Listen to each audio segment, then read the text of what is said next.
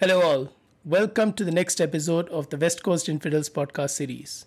This is Vasant, and I have with me the man from Seattle, Ramakrishnan, and the boss of the local Bay Area cricket chapter for overseeing kids who hide samosas for sustenance between overs. In some future episode, we will, at least hope to, delve deep into the titanic battles between the Unmukh Chand and Harmeet Singh powered Bay Area and Seattle cricket teams so that we can introduce some tension in the conversations, like was the case with Mark Waugh and DK. However, for today, we will stay with the comings and the goings in the second test of the Kotla, aka Arun Jaitley Stadium. And as always, we will touch upon one very important topic, which again involves a match between the same two countries, but played by a different set of players in a different continent for a different piece of silverware. Ram, what on earth happened? One evening, the chatter was all around Australia may have used the 91 as a badge and were possibly going to level the series. And then just like that, they earned another achievement badge. I kind of think that we're going to see 28 for 8 as that new future badge, personally, closer to 36 for 9 in my eyes.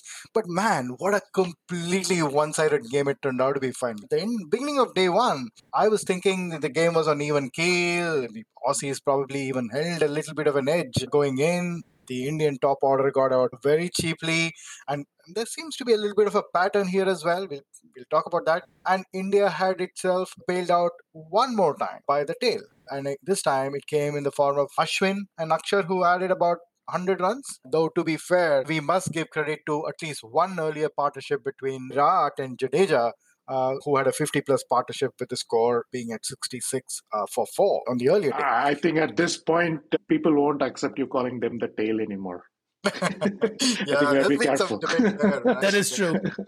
I think it was Nathan Lyon who at the presser basically said, stop calling these guys the tail. They're just like an extended middle order or something like that. But to the nub of the matter now, the way in which the Australians completely succumbed in that session, the first session on day 3, extremely disappointing. I mean, they may have got their sweeping inspirations from, Hayden from back in 2001, but not one of them, sort of played it well or even picked the right ball to play it. I watched this really cartoonish clip on Twitter where Ian Healy was huffing and puffing his way to showing everyone how a switch shop is really played. I found that really, really funny. Anyway, in this one, that third innings was so one-sided. The Indians didn't need to get a single over from Siraj. Got one over for Akshar as they wrapped up Australia for 113. So thinking about Siraj here for a second, he had one over in the last game in the second innings. He had none in the second innings here. I may be getting a little ahead of myself for the indoor test, but what price Kuldeep playing ahead of Siraj as far as that game is concerned? Wasn't. The record over the last 10-12 years, though, make it very clear that beating India in tests is very, very, very tough. Gets even more challenging when it comes to games wherein both Ashwin and Jadeja are playing. In such games, India has a 30-win, 1-loss and 7-draw record. And at least 4, perhaps 5 of the drawn games are missed opportunities due to a variety of reasons. In these 38 games, these two have 412 wickets at an average of 20. A strike rate of 50, with 27 fifers and 7 10-fers. And this has been going on for 10 years. Mind-blowing. How do you expect anybody to play against this? And the one loss was Stephen O'Keefe. Right? No, the one loss Stephen was... O'Keefe. These are home games. These are all home games. Oh, just the home games. The one loss was with Stephen O'Keefe with 12 wickets. Yeah, exception. Complete exception. Stephen O'Keefe himself couldn't explain how he got there. Exactly. Anyway. The thing here is that we've had this famous quartet of spinners. We had Harbhajan, we had Kumble. It's never been like this. I mean, these two are absolutely unplayable. The two of them, arguably the best spin bowling pair we've seen in India, for India at least. As usual, bowling was outstanding throughout the game. No loose deliveries. There was no panic. There was nothing. In fact, the only point at which they seemed to be a little short on answers was when Hanscom was batting towards the end of day 1. That 60 plus he hit was outstanding. Khwaja hit some 80 plus, but that was a lot of riding his luck. Absolutely. So it was only Hanscom who seemed to be absolutely at ease. And what was even better is to see Aksar finally come to the party with the bat. Way back in 2015, he was the anointed all-rounder coming in. He played a few practice games before the 2015 World Cup and was just gobbled up by the quicks from England and Australia. And everybody derided him, thinking, who is this guy? Where did he come from? It took quite a few years, but now he's there. He's there as a solid batter, plus his undoubted skills with the ball. And then, of course, very pleasing to see Pujara get some time, although I thought he looked quite scratchy. Kohli looked in great touch, and this augurs very well. Iyer looked in sublime touch. I still remember that square cut he hit of Lyon for that 4. Brilliant shot. First scoring shot. He threw away his wicket, trying something that he had just tried before, but he looked in no trouble whatsoever. And what also stood out is Kona Bharat, who after one square drive just batted very well. Yes, he's no Pant, but this guy seems to be a pretty good bat. Hey, he has a 300 in the Ranji Trophy. Enough has been said about Rahul. Not going there. At the end of the day, another test where the deep Indian batting order made sure that opponents really never got away. Team India then upped the ante in the third innings and the end came very fast. In fact, there was an interesting stat I got from another podcast. In the past 5 years, the highest score by an opposing team in India in the third or fourth innings is 213. Wow.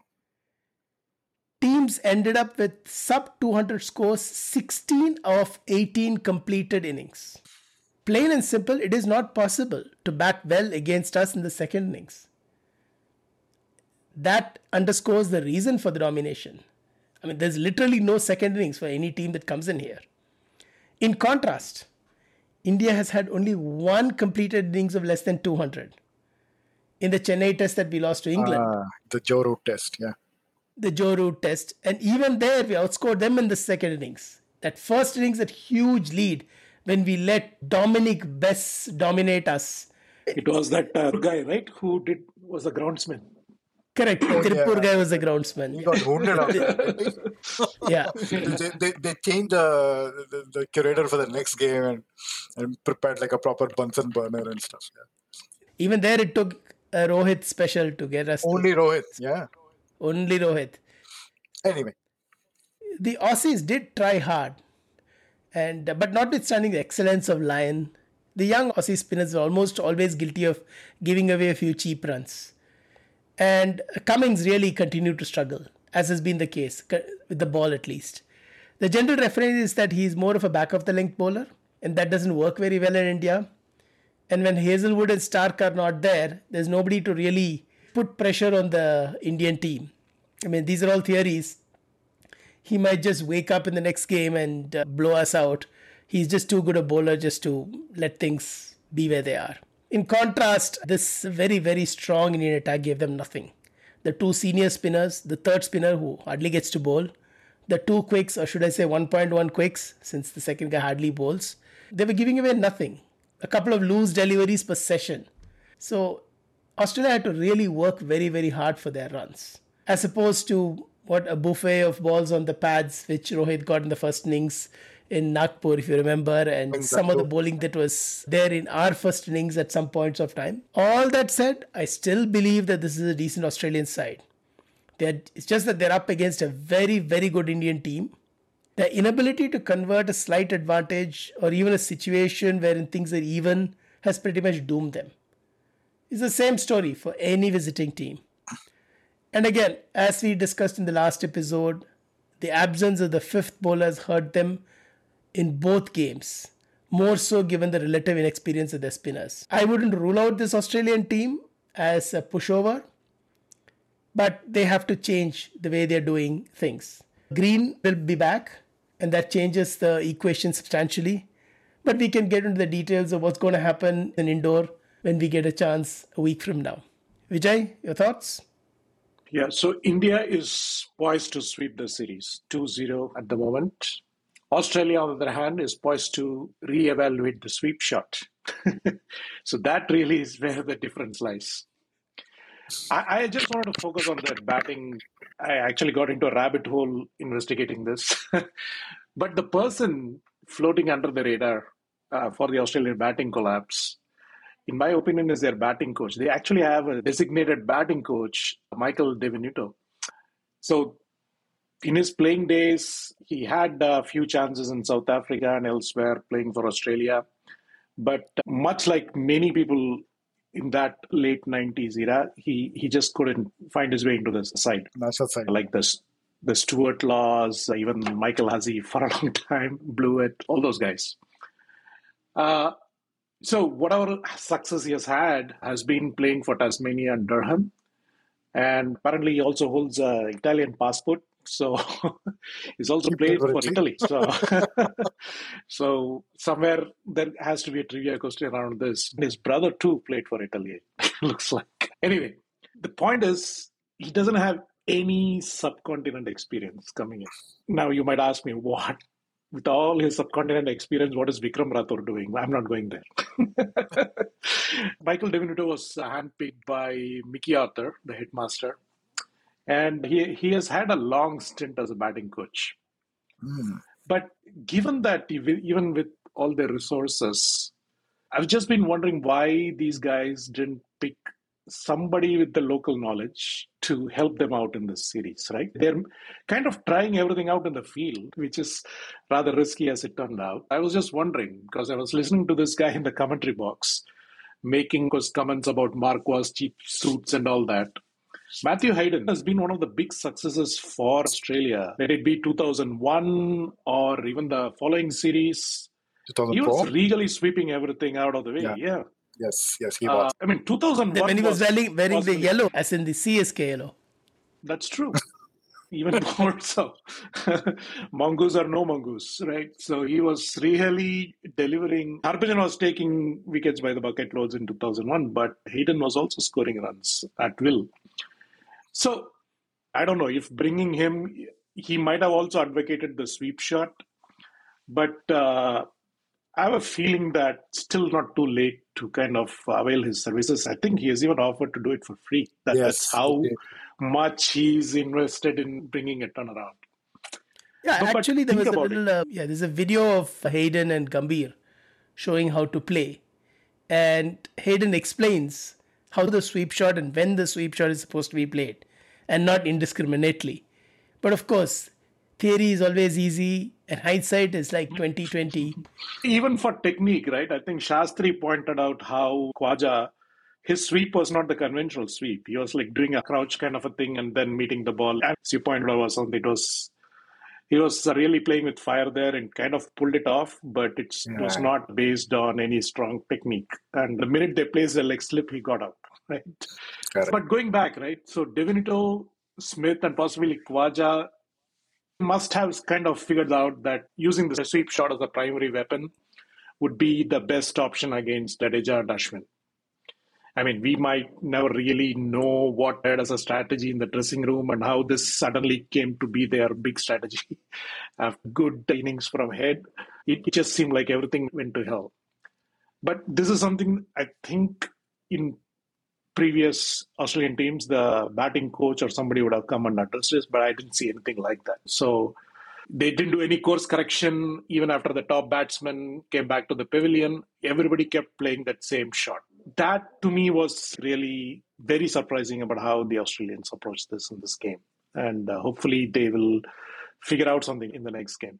The bowling for me, I know I made a lot of fun of Lyon, but I think he bowled really well. Very well. And he led the attack. And we also saw that Murphy, he developed a side straight because, possibly this is the most he has bowled in his life.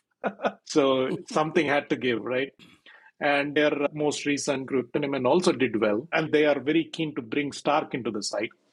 Looks like predominantly as a batsman, even if not as a bowler. So I'm curious to see who he will replace in this bowling attack, or will they really be bold enough to drop a batsman? So we'll have to see. For India, Iyer walked in and completely looked the part at number. In fielding, I think the one thing that will remain etched in my memory is the dolly he left through his legs. A costly miss. Yeah, but thankfully he didn't show any discomfort, no back problems or anything while crouching in front of the wicket. So that's a good sign. And Pujara looked extremely scratchy. And what is funny in a way is that he has the exact aggregate of runs as KL Rahul does. 38 runs from the two games. The only saving grace for Pujara was that his being not out in the Delhi chase. Kohli kept looking like a million bucks until he gets out. And I observed a little quirk in our statistics. So Kohli has now gotten out stumped for the very first time in his 12-year Test career.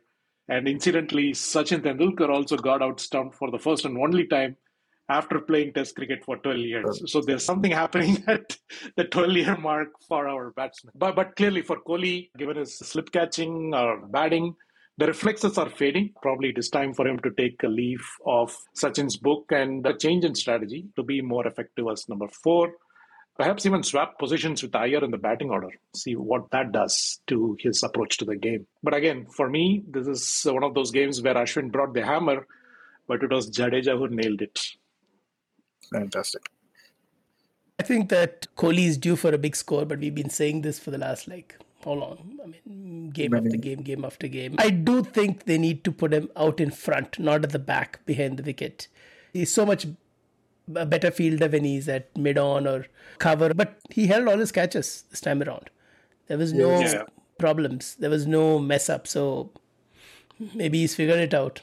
With this, we are done with the review of the Kotla test. And as is the norm, we will touch upon a topic that is germane to the world of Indian cricket today. This is going to be a short preview of another India versus Australia game, which actually precedes the indoor test. This being the Women's T20 World Cup semi-final to be played on Thursday at the Newlands. So, what has happened so far? Australia, unsurprisingly, handily won all their games and topped their group. It's just getting boring saying the same thing. Healy, Mooney, Lanning, McGrath, Gardner, Perry all made runs. That's the sum total of their batters. All their bowlers have taken wickets. It's a long list. I don't remember all their names. Really not been challenged one bit by anybody.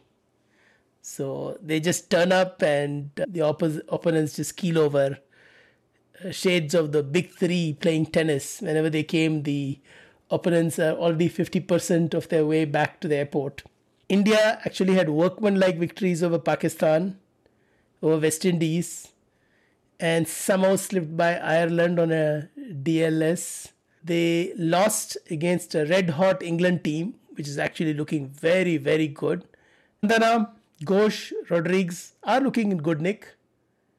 Thakur has been absolutely brilliant with the ball. The note of concern is our talismanic captain has just not got going.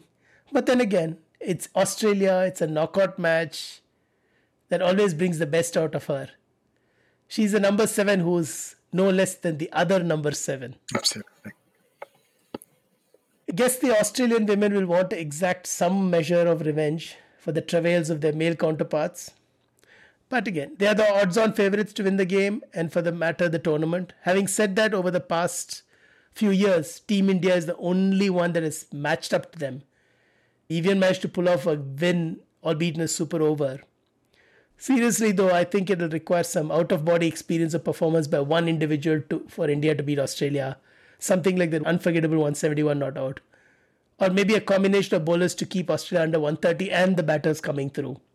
Like you remember, like it used to be back in CSK's pomp and at the IPL once upon a time. It was just a matter of which team would qualify to lose to CSK in the final. Just replace CSK with Australia here. I mean, they are just that good. That is still the case. Why you're talking as if it... When did that is still the case. Why you're talking as if... Okay, fine. Sorry, CSK fans.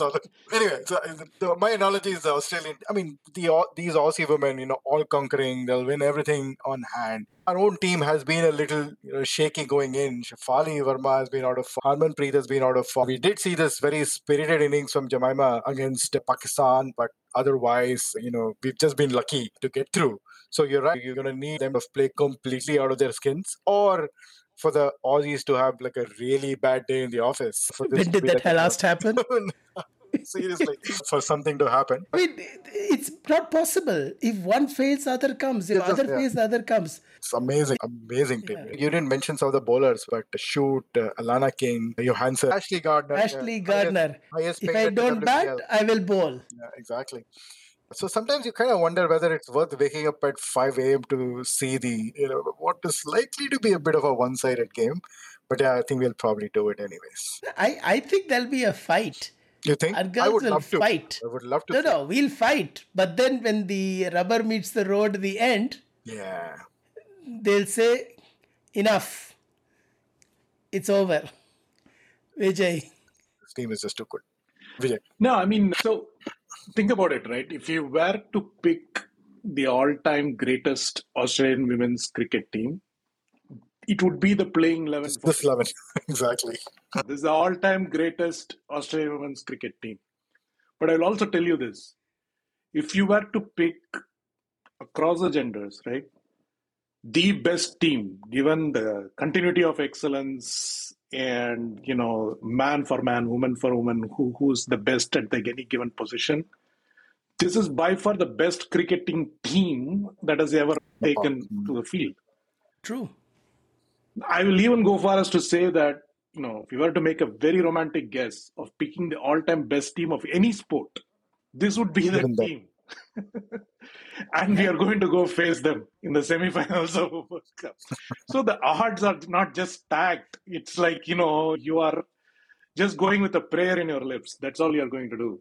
They have lost next to nothing. And each player is absolute position in the position that they are playing in. The only time that we saw in recent times is the Indian team stretched them to a super over in that D.Y. Patil game last year. They eventually won. And now it is increasingly looking like an anomaly. Like, how did we even win that game? Correct. It's like the 83 World Cup final. How did we even win it? Yeah, exactly. Oh, what just happened? No, at least back then we had Kapil Dev, who was better than half the guys in the West Indies team. India needs to catch everything. Their slow bowlers have to click. We need the openers to go strong. The captain has to do all their calls. If you want to do Ashwining or Mankading, please do it. Yeah, absolutely. Like, just do everything right. If you do everything right, you just might get to a super over. I just love this Australian women's team. I just want them to have continued success, but I'm really torn. I think it'll be a match for the ages if India pull this one through. But I'm not holding my breath. No, I'm with you here. This is probably one of the best all-time national teams across sports. The nearest I remember is that 1970 Brazil football team in the World Cup when they had this gentleman named Pele and a whole bunch of others who were all the best in their position back then. But even them, there were still a few guys from other countries who were better.